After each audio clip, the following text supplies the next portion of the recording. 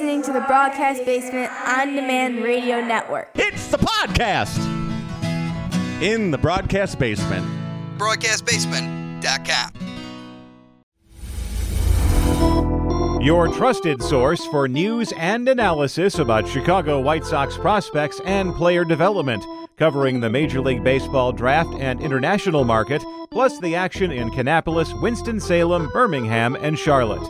This is the FutureSox Podcast with your hosts, Mike Rankin and James Fox.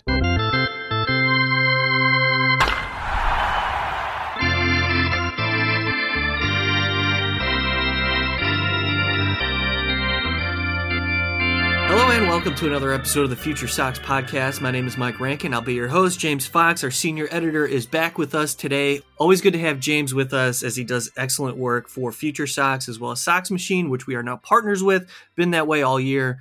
Thanks to the Blue Wire Network for supporting our podcast every Tuesday. You can find it wherever you get your podcast, whether it's iTunes, Spotify, Google. Look for it, subscribe to it, give us a review. Go to SoxMachine.com for everything that we have to offer for you, because we did the top 30 list a couple of weeks ago. Good feedback on that. Now, as September is here, we're monitoring not only the big league club, but of course, what to anticipate regarding the minors and who's going to participate in the Arizona Fall League. We also have some information on instructs that are upcoming, and we'll detail what exactly that means here shortly. But James, welcome back. Good to talk to you. A couple of things went down during your absence. Now, 2 weeks ago, we recorded with Josh as well as Sleepy to do our top 30 show, and it was announced that Project Birmingham was becoming a thing. And James, you missed last week. We talked to James Fegan, we as in me, and James provided a ton of insight on what Project Birmingham is as well. We're looking forward to Jim Margulis traveling out to Birmingham when he has the chance to watch that team work in person. Good return so far, James. I'm curious what your opinion is, since we haven't heard from you on the subject. The White Sox AA affiliate showcasing a ton of the top talent that the White Sox have to offer in the minor leagues. What are your thoughts?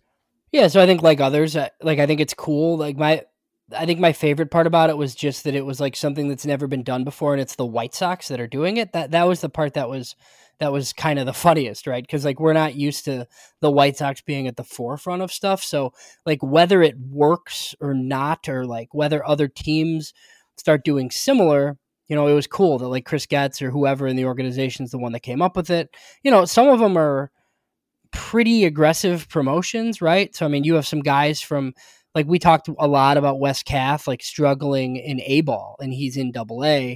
And, they don't really, I feel like the organization doesn't really care as much about the stats in these games, right? They want these guys all in one place to get similar instruction from like all of their best coaches, all of their rovers, those type guys. Like we talked to an Andy Barquette, Everett Tieford's on the pitching side. There's base running guys. Like, so like all of those people are in Birmingham together with this team, and they're using the inactive list, to kind of just like decide who plays when. So, I think while nobody wants to go back to, the COVID-19 pandemic, like the one thing, the White Sox actually liked, having that group of players in Schaumburg. And this is kind of similar to that, except for they're playing real games against real teams, like on the Birmingham Barons schedule. So I'm curious to see, like, after it's all over, like honest assessments of like what the White Sox think like it's going to do, and maybe like what other organizations do, and if they follow suit. And then even, like the Jim Callises of the world and those guys like commenting on, this like after it's been done, to see if maybe it was a way to, like further develop a prospect or just get everybody in one place, see how it worked or didn't work. So I just, it's definitely different. I thought it was pretty cool. Using this as an instructional league, while at the same time monitoring these players who haven't seen this high level of competition before, a number of them at that point. And you talked about the White Sox being the first to do it. I think about the way that Rick Hahn, the general manager of the White Sox, going after cost-controlled young stars who they projected to be top talents at the big league level, such as Tim Anderson early, signing that 7-year deal, and Yohan Moncada, Luis Robert, getting those guys under contract, buying out arbitration years. It's one of those things where I thought the league would take account into the success that kind of translated from that process. The success being, well, you're owning who you believe as your core players at pretty team-friendly deals, although it is a risk considering you don't know how those players are going to translate. The league didn't necessarily follow suit with the way the White Sox did business in that regard, but this is something that I think the league may take after because, like you said, James, monitoring your core players, like the top 30 players, those who you believe are going to build your farm system to the next level in this environment. Could you just elaborate on why you think having players and instructors there together under like a high level of competition is beneficial for an organization like the White Sox looking ahead to next year?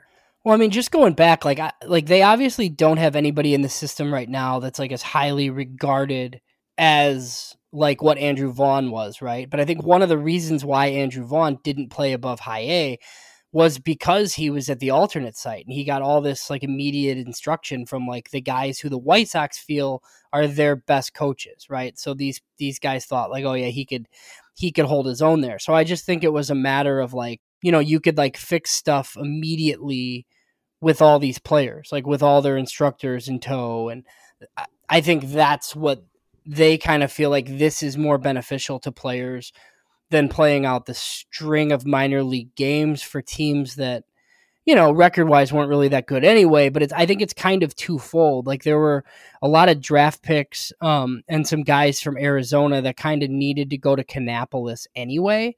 So then in doing that, some players get promotions from Kannapolis to Winston-Salem. Then you take the prospects that are deemed, I guess, like your most important or whatever, send them all to Double-A. And nothing really changed at Charlotte. Like the way the White Sox have always operated, like, you know, there's a lot of veterans at Charlotte because Charlotte is where immediate help comes from, right? Like we just saw Mark Payton get promoted, and while Mark Payton's not a prospect, that's the type of guy who, you know, is in AAA to cover injuries like when they occur. So yeah, I just think the White Sox feel like development is more important than winning minor league games. But like, I don't necessarily know that Kannapolis is worse by adding a bunch of college players to that team, like Jordan Sprinkle and Jacob Burke, who we'll talk about later, and guys like that anyway. So that's why I think they kind of think it's the best of both worlds. And they can also, with using the inactive list, you know, you can play guys sparingly. Obviously, Jose Rodriguez got hurt. I think one of the initial questions was like, okay, who plays shortstop, right? Jose Rodriguez or Colson Montgomery. And I think they were just going to kind of mix and match. Well, Jose's hurt and it doesn't matter. But, you know, scenarios like that, like you could sit a guy for a few days if they're at their limit. Like a lot of these guys have not played this much baseball before. So I think that went into the thinking. The minor league season is concluding in a couple of weeks, and we'll talk about the Arizona Fall League as well as Instructs here shortly. But James, I want to take you to the big league club because, I mean, this is a serious situation going on with Tony La Russa, but I'd love to get your opinion on the way this process has unfolded because first and foremost, everybody should be concerned about Tony La Russa's well-being. That is the priority, is making sure that he's okay. The next step is to figure out whether or not he's healthy enough to still be a part of this organization, or if the job is too much for him in the dugout. And what are some of the things the White Sox are going to do moving forward with or without him? I think that's a huge topic of discussion because we know the influence Tony La Russa's had on this organization since he was brought in prior to the start of 2021. Now, without him in the dugout, Miguel Cairo has taken over. Ethan Katz still the pitching coach. Frank Menachino, the hitting coach. Kurt Hassler out there in the pen. Here we are with the White Sox playing their best brand of baseball all season long. Now, maybe the two are connected, maybe they're not, but the White Sox have to make a decision as to what they want to do with Tony La Russa. Now, we talk about this, and it's speculation, and it's all conjecture because we don't know the details of the severity of Tony La Russa's condition. However, if it's enough for the organization to say that he is leaving due to medical circumstances, and if the job is creating so much stress to the guy that, yeah, maybe he could finish out the rest of the year, but it's a risk, then that risk is too high. What kind of position are the White Sox in at this moment, James? How do you foresee this situation playing out? Well, so I mean, at this point, I don't know how you bring him back at this point. I mean, we're recording Sunday, like we don't have the outcome of the 3-game series with the Twins yet, and then the White Sox go to Seattle. But I mean, Miguel Cairo was 4-1 to start, and we talked about managers and where they fall and whether they're overrated, underrated, stuff like that. The team's finally decided to play okay. So I don't know how you would interrupt that and just be like, oh yeah, Tony's fine, he's back in the dugout. Clearly something is not fine, and it's a very stressful job. And Tony's 77 or something. So, the whole thing was weird. And I think the conspiracy theorists are out there. And while I think that's, generally nonsense, I understand why people were okay, the White Sox finally had enough, because we talked about this all year. It was right there for you. You cannot change out the players, right? So let's try it with a different manager and see what it looks like. And they just, whoever it was, I think we all assumed ownership, right? But the organization as a whole refused to do that. And even if it was a little bit of a dead cat bounce, I think we all would have taken it, right? And then a week ago, I think we the majority of the fan base had given up on this team. You're 6 back of Cleveland, it's looking very dour, and then all this happens, and they're kind of seem completely different and re-energized and right back in it. And whether that's because Tony's gone or not, I don't think we can really prove. But the fact is that they're this is more like the team that we were expecting to see. So, yeah, I mean, if it's bad enough for him to go to Arizona, I don't necessarily know that means it's super serious. I just think it's tough for someone of that age to do this job. As many have speculated, it's very stressful. The way he does the job is very stressful.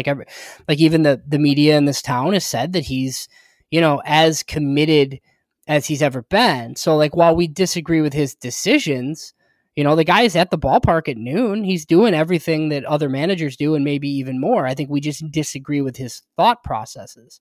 So I don't know what's going to happen here, but I will say I don't know how you could maybe get closer to first place here and then all of a sudden announce that Tony La Russa's back. I don't know how they can do that, but I guess that's one of the options theoretically on the table, I would guess. The White Sox would not send out a press release about Tony La Russa's health if it was considered a conspiracy theory. You know what I'm saying? I don't see any conspiracy here. This is not the White Sox excuse to say, okay, here's our ticket out. This is the White Sox saying, hey, Tony La Russa is getting older and he wears his emotions on the sleeve. And when we got word from the doctors that it's important that he takes a step back, then that's the decision that they had to make. And that's that. So I'm left wondering whether or not he will return or if it's smart. To me, it doesn't sound smart, considering all that we know. And if it is indeed heart-related, according to Bob Nightingale, that is something that you'd like to avoid, is the potential risk involved in managing a team like this and the stresses of the job, like you said, for a guy who's turning 78 years old in October. That being said, the White Sox are trying to win this Central Division. And suddenly we're seeing them play good baseball because they're hitting home runs. But last night, as we record this podcast, this is over the weekend, Dylan Cease put together one of the most impressive starts that we've seen him make ever in his career. And I'd like to give credit to the organization because we saw Dylan Cease in 2020 and 2019 as a pitcher that we were unsure about, considering all the inefficiencies. Couldn't throw strikes, throws way too many pitches. Stuff was unbelievable. Couldn't stop talking about his stuff. Fast forward 2 to 3 years. AL Cy Young candidate. James, what has been the difference between Dylan Cease in 2020 to Dylan Cease in 2021 and now Dylan Cease this season? Well, so I mean, while he, it's a lot of walks still, right? I think his command is better than ever. I think we always talk about it's all based on fastball command. So while he walks a lot of hitters, I mean, the strikeout rate's absurd too. And I do think while he's always had premium stuff, I don't think the slider was necessarily the best slider in baseball, until this year, essentially. Right. So, I think Ethan Katz gets a lot of credit and should. He clearly has a method here, the core velocity stuff that's, well above my pay grade. But I mean, Carlos Rodon last year, we all know Lucas Giolito, and look, Lucas has taken a bit of a step back this year, but just some of the making the release point shorter and some of that stuff. Like Cease bought into that. And this year, he's a completely different pitcher. I mean, Cease is an ace. And last year he had starts similar to this, right? But I feel like you still didn't feel super confident throwing Dylan Cease like in a playoff series against somebody that might be better than you on the whole. Whereas this year, like I'd be fully confident in the White Sox winning game 1 in a playoff series if Dylan Cease was on the mound, like not even a question. So he's in the, I don't think he's going to win the Cy Young, but he's definitely one of the guys like in the race that needs to be taken seriously. And he just, it's a huge step forward for him. And then even, for the White Sox too, because they needed one of these guys to be an actual ace. And it seems like Dylan Cease is that. His season has been outstanding, and you're right, walks are still an issue, but he's cleaning things up comparatively. If we're just looking at his career, Dylan Cease has made so many strides, and there's a number of things I'd like to bring up. You mentioned the core mechanical belt. That's an important thing to bring up because Dylan Cease himself has mentioned it. He said Ethan Katz worked with him on the core mechanical belt, and what that does is it allows Dylan Cease to just throw without thinking about completing his mechanics correctly every time. And the mechanical belt gives feedback to Katz and Cease, and they adjust through that. And with that being involved, it has impacted Dylan Cease's mental ability to throw and not think about his mechanics every time, because I think that was part of it. Another thing is something that we've monitored over his career as we've been working at FutureSox is his ability to fix his fastball that used to cut. James Fegan was on this multiple years ago. But as a fastball, setting up everything else in his repertoire, if it's cutting, you're not really sure where it's going to go. So his location has improved thanks to him straightening out his fastball. He overcame Tommy John surgery early in his career with the Cubs. Following his time in Tommy John surgery with the Cubs, he spent a lot of time in single A because it took him a ton of time to get hitters out. The location, the command was all over the place. You fast forward multiple seasons, let's see in 2021 the way that his mechanics have improved. And I think, James, this is a result of what Ethan Katz had seen in Lucas Giolito's transformation. Shorter arm action. Really, it's all about the arm action. Outside of balance, we see Dylan Cease. If you look at a side-by-side comparison of the way he threw in 2021 compared to 2020, it's a stark difference. You see Cease's shorter arm action, quicker to home plate versus a longer stride separate in 2020. He perfected it in 2022, the shorter arm action, and he's throwing pitches in the zone frequently. So the transition from Dylan Cease as this unbelievable stuff guy to AL Cy Young candidate, definitely worth mentioning. Credit the White Sox, credit Ethan Katz. And I brought up Lucas Giolito for a reason, James, because we saw Giolito become one of the best pitchers in the American League, but now we're seeing a significant drop-off in production and a lot of inconsistencies going on in his season. And I know we're talking a lot of big league club here, but this is organizational stuff that I'd like to focus on because we're watching pitchers develop at the big league level. And we're also monitoring a lot of the young pitchers that they have put a lot of stock in develop at the minor league level. When it comes to Giolito at this point, we know the fastball spin rate is down. We know he's throwing more sliders. But his 2022 season overall has been sort of inconsistent, just in terms of throwing and being on the bump and dealing with a multitude of different concerns. What do you think is going on with Lucas Giolito in 2022 here, James?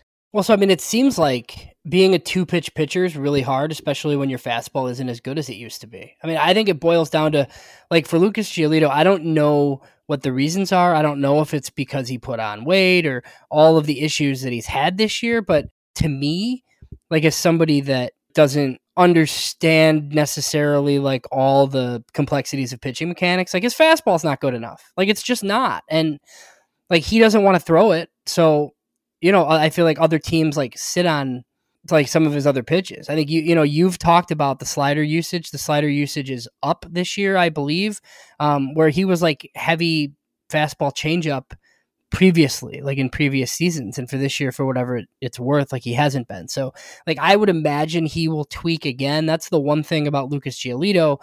Like I would feel comfortable, if the White Sox all of a sudden like announced a contract extension with Lucas Giolito, like I wouldn't really fear that, because I think he's always going to be trying to get better and looking to improve. And he's done it before, right? Like everybody knows that commercial, that worst pitcher in baseball commercial. And then he came back and was better. And yeah, I just think it's been like a super uneven season. And I think there's been a lot of reasons for that, but I don't think he can live 91 to 93 with the fastball consistently.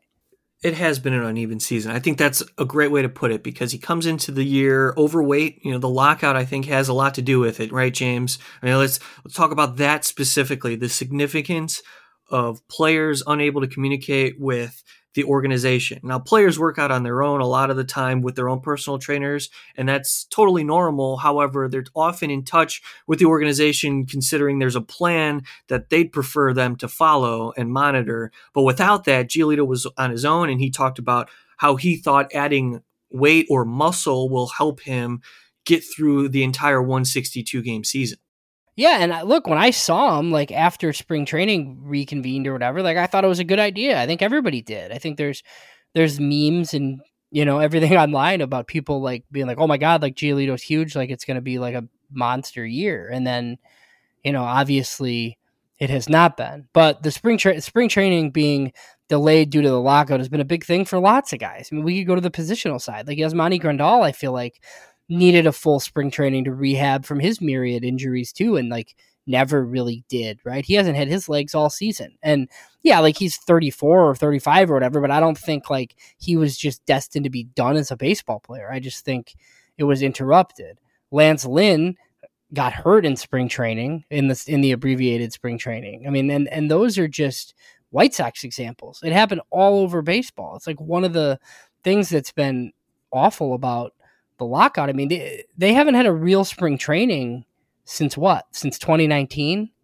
I mean, that's crazy. So yeah, I just think it's something, going forward that we'll see, especially with the pitchers, like with a full spring training, like how different it is. Right. But then, I mean, Dylan Cease is fine. So, I guess you could argue it both ways, I'd guess. It was interesting coming into the season, all of the different challenges, like we weren't expecting Giolito to take on.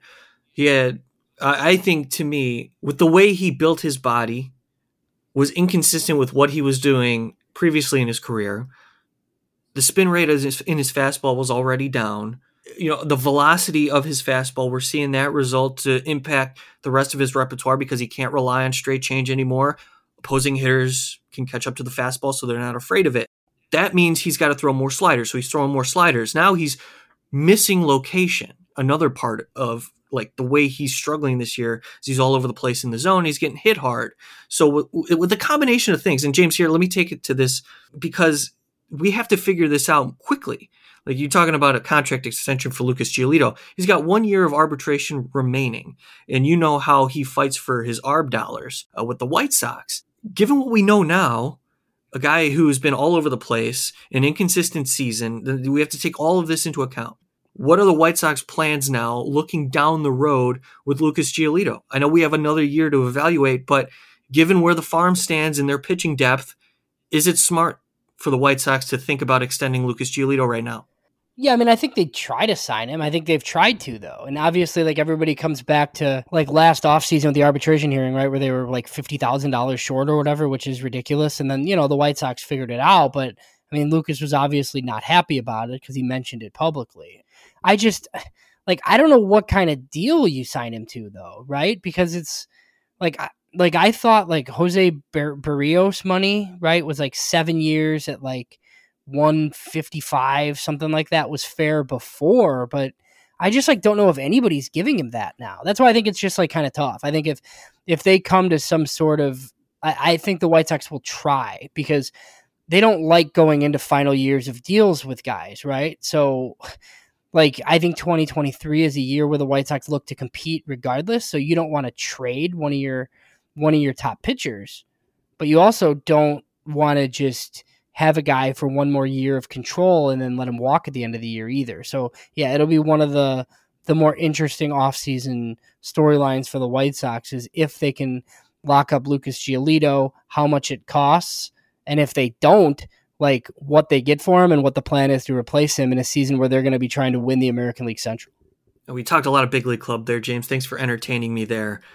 You want to jump into Kannapolis talk? You want to talk some high-end players out in Kannapolis? Because we have plenty more to get to here on the Future Sox podcast. We're going to take a quick break. If you subscribe to us on Patreon, you can listen to this ad-free. So think about it. Go to soxmachine.com and become part of our community. It really helps us out, and you'll be able to skip these ads. But if you're not, stick around because we have more White Sox talk coming your way here on the Future Sox podcast.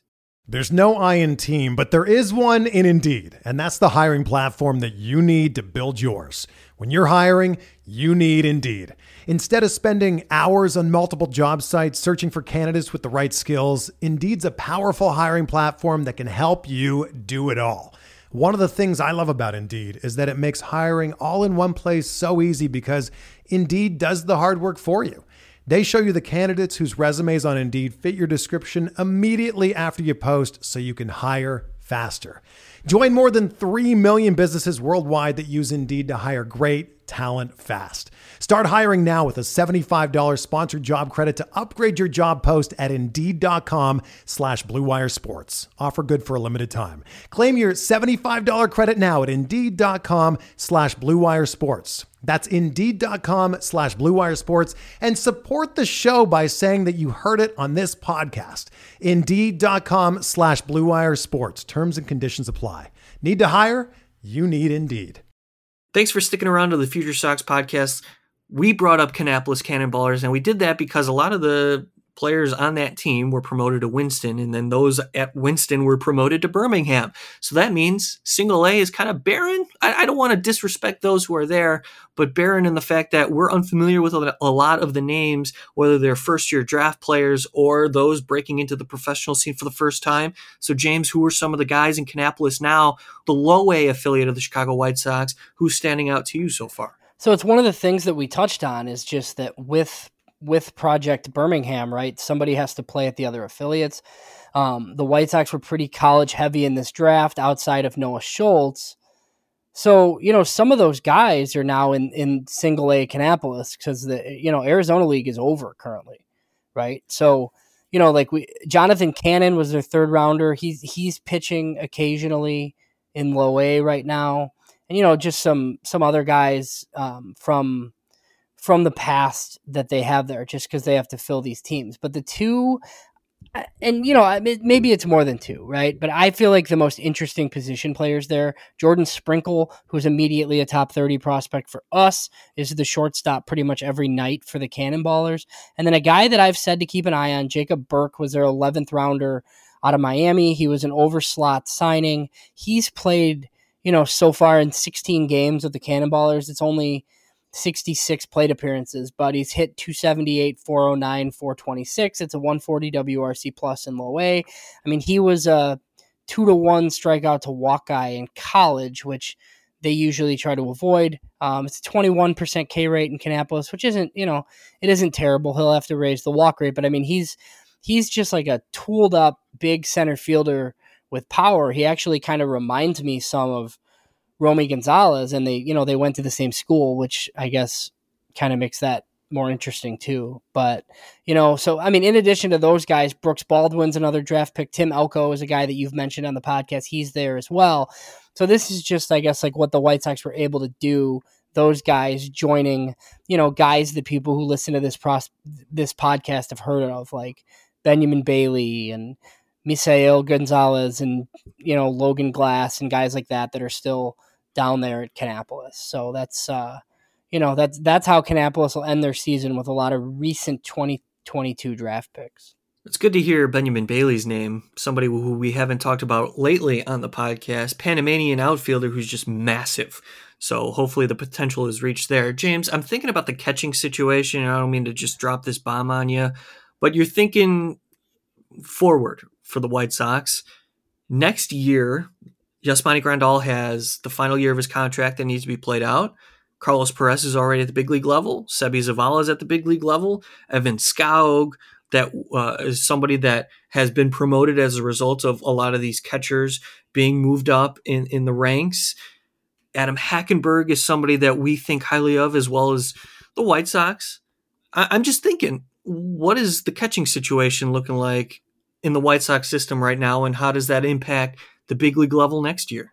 Yeah, I mean, so like immediate help is probably Carlos Perez, you would think. I mean, Sebi Zavala's on the 40-man, so he'll be around. Hackenberg was at High A Winston-Salem this year. He's with the group in Birmingham, but another guy, Tyler Osick, who, I interviewed in the past, he's had some struggles, but he's been really good with the bat this year, and he was like a converted catcher. He played first base for a while, and I know he played at Central Florida, I believe, but he really has raked this year, and he's at Double-A. So, I mean, look, if he's at Double-A, like, he could end up at Triple-A, and if you hit, like, you're close to the big league. So, they don't have any super immediate catching depth of a guy that's like, man, that's like the next starter for the White Sox, right? So, like, look, next year in the first round, if the White Sox took their next household name catcher, like, nobody should be surprised by that. But, they have some depth. I think Carlos Perez, has had a solid year, and I think he profiles as a backup. So,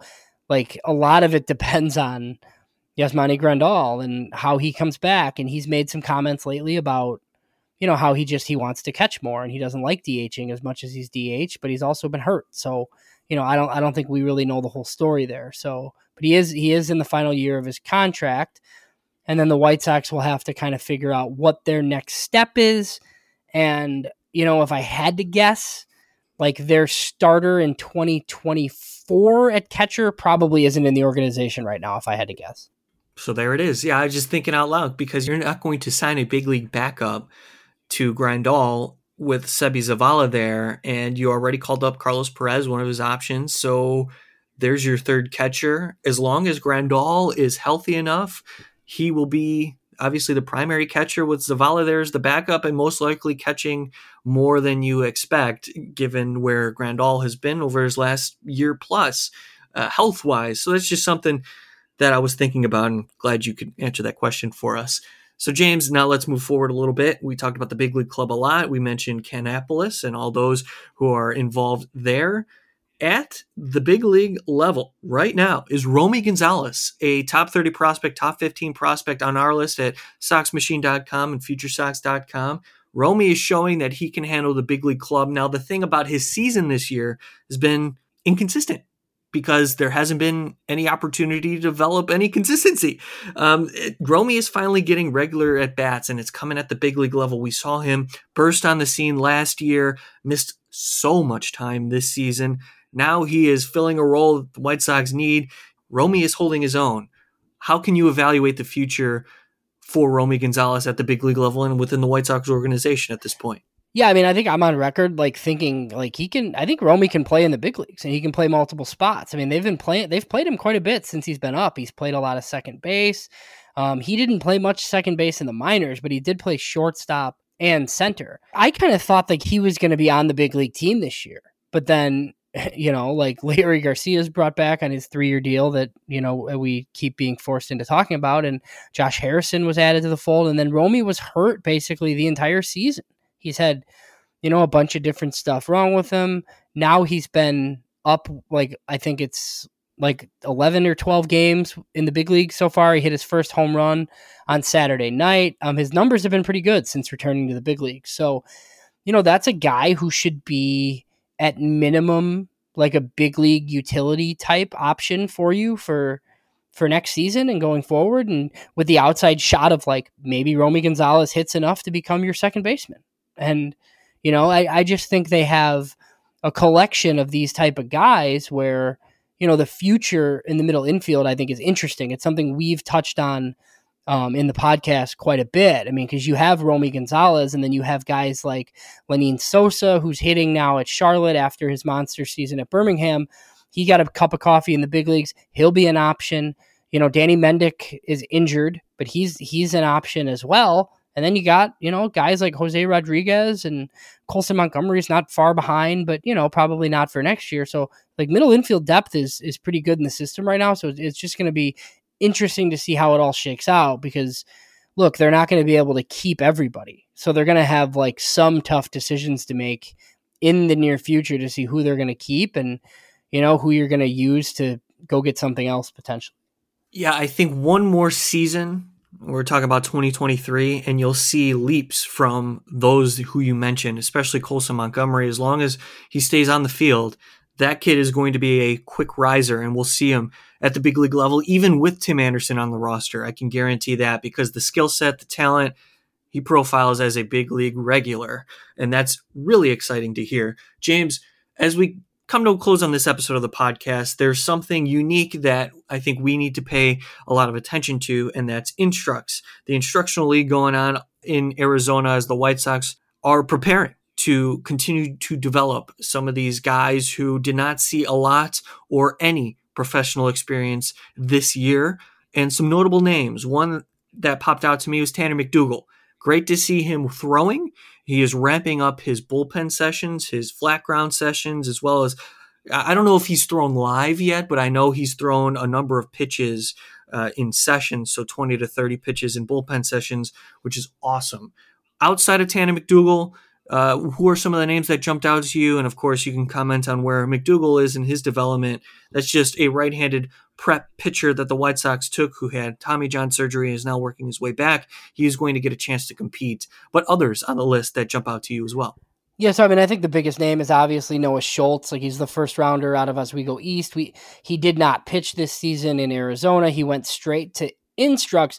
The White Sox are calling it the Bridge League. So they're like pitching in this now, I guess, like prior to games, I guess, starting like officially. But Noah Schultz pitched this week. Bill Mitchell saw him out in Arizona. There were some other, I retweeted from the FutureSox Twitter account, like some highlights of Noah Schultz. He pitched 1 inning, 3 punch outs, and he hit a batter. They said he was 93 to 96 with the fastball, but again, he hadn't pitched in a while. So, he's like one of the highlights on the pitching side. You mentioned McDougal. McDougal's, there and of interest. Like, he should be in low A next year. Their 5th rounder this year out of Ball State, Tyler Schweitzer. He didn't go out to an affiliate and pitch, whereas some of his counterparts, like some of the other college pitchers, did. My guess is it's just some sort of innings thing, and they want to see him out there type thing. But a guy we've talked about, Yohemi Nolasco, and there's some other draft picks that are out there on the pitching side. It's a lot of this will be the first stateside action for lots of the players that were playing in the Dominican Summer League too. So shifting over. Like, on the positional side, there's a ton of Venezuelan catchers. There's Loidel Chapei, who we've talked about quite a bit. Eric Hernandez was $1 million bonus guy out of the Dominican Republic last year. He's there in fall instructs. Dario Barrero was in Arizona, so he just kind of stays in Arizona. And then one of the guys, we've talked about Victor Quezada in the past, and Godwin Bennett, and some of these other guys, like all of these players that were in the Dominican Summer League that were fairly highly regarded will now be in Arizona. And usually that means that next year they'll either stay in, out in Glendale and pitch and play in Arizona, or they'll get their first taste at Kannapolis. But this is basically the first step to that. It's like all the youngest guys in the organization playing in Instructs this month, and I think October as well for part of it. It's great to see Victor Quezada, 6'1", 185 listed. He's 18 years old. James, Tanner McDougal is 6'5", 235. Yeah, apparently. He was tall. I didn't know he weighed that much before, but I don't know. Maybe he went on the Lucas Giolito plan. 6'5", 235 at 19 years old. He'll turn 20, obviously, next season. And, man, with the RPMs that we saw him produce coming into the draft class 2 years ago, this is something to be excited about. It's great to have McDougal healthy and throwing and being a part of this thing. Noah Schultz saw pictures and a couple of videos of him throwing. It looks like there are some mechanical tweaks that need to be made there, but the length jumps out at you. The guy, when he strides, looks like he's going to step on home plate as he's delivering the pitch. He gets so much in his stride. I love to see how that will continue to develop. Obviously, the stuff is incredible, but the White Sox are doing things right in my opinion, James, in terms of just organizational congruity. I think everybody's on the same page in terms of how to develop these minor league players. And then it's the big league club. It's like Major League Baseball, White Sox, everything else. It's like they're two different things. How can the White Sox be as dysfunctional as they've been at the big league level versus how great, in my opinion, the structure has been set in place for the organization to grow from top down? And we talked to Andy Barquette, of course, but Chris Getz, the way he's doing things as the assistant general manager, to me, and I said this on last week's podcast, over the last decade, the White Sox have made tremendous strides in not only getting into the 21st century of being a major league organization, but doing things the right way and developing a franchise that relies on their minor league talent to help them at the big league level and also allows them to acquire big league talent. Am I wrong? No, I don't think so. And I think, look, we've seen them jump a little bit, in the rankings, and the rankings aren't all that matters. It's just, we kind of talked about it. Like, even for the 30th ranked farm system, like, there were players that we felt the need to talk about every week, right? So, they can climb even further here. And I think Fall Instructs is one of the places where you kind of see that. Also, the Arizona Fall League, we didn't really talk about, but we don't really know who's going to the Arizona Fall League other than what we saw. One pitcher, Declan Cronin. I would imagine some of the White Sox higher end talent will be there too. We just don't have those names, and I don't really feel like speculating. But I mean, there's that, which is the prospect circuit. And then, the instructional league. So guys like Noah Schultz, this is the first time scouts are going to see Noah Schultz like in White Sox colors pitching. And that's where, you start to file your reports, and the top 100 lists come out in the spring. And maybe it's like, oh man, Noah Schultz like looked really good in Instructs, and it's just a data point. But that's where like a lot of that stuff, starts trickling out, because it's just scouts are all over Arizona and Florida, looking at these guys for what it might be the first time for a lot of them. I really just appreciate the organization valuing talent in the farm system. It's not best player available. It's we're doing our homework. We have reasons why we like a player. We have a strategy into the draft. All of those things matter. They're also valuing their talent. They're not selling themselves short. They're not giving away talent to immediately help the big league club when maybe the return is substandard compared to, the value of a prospect that maybe in the past they were just willing to give up. And I'm looking forward to the way that the White Sox are going to implement their young talent over the next couple of years, because I think there's legit talent here that can help at the big league club when they're ready. Yeah, and it seems like guys like came up too, right? Like we saw Lenyon Sosa, and yeah, it was a tiny sample and he didn't look great, but that's a guy that should be able to help your big league team. And there's people that think Jose Rodriguez is better than he is. So like we just haven't had this many guys to talk about consistently in a while, right? And I will say, like, we covered all these guys on the big league team, but not all of these guys were homegrown White Sox. They traded for a lot of them. Your Eloy Jimenez's and Dylan Cease and those guys. They haven't had this much homegrown talent in a while, even though it's not as high end as some of those guys, right? I feel like they just have more. But, before we wrap up, going back to Schultz quickly, you had a great interview with James Fegan last week. And I thought Fegan's article on Schultz was fascinating. Just like some of the stuff, like the process that the White Sox used to draft him. And look, like I had talked back in the day with Nick Hostetler just about how there's a lot of organizations where if their top guys can't get out to see a guy, they're not going to take them.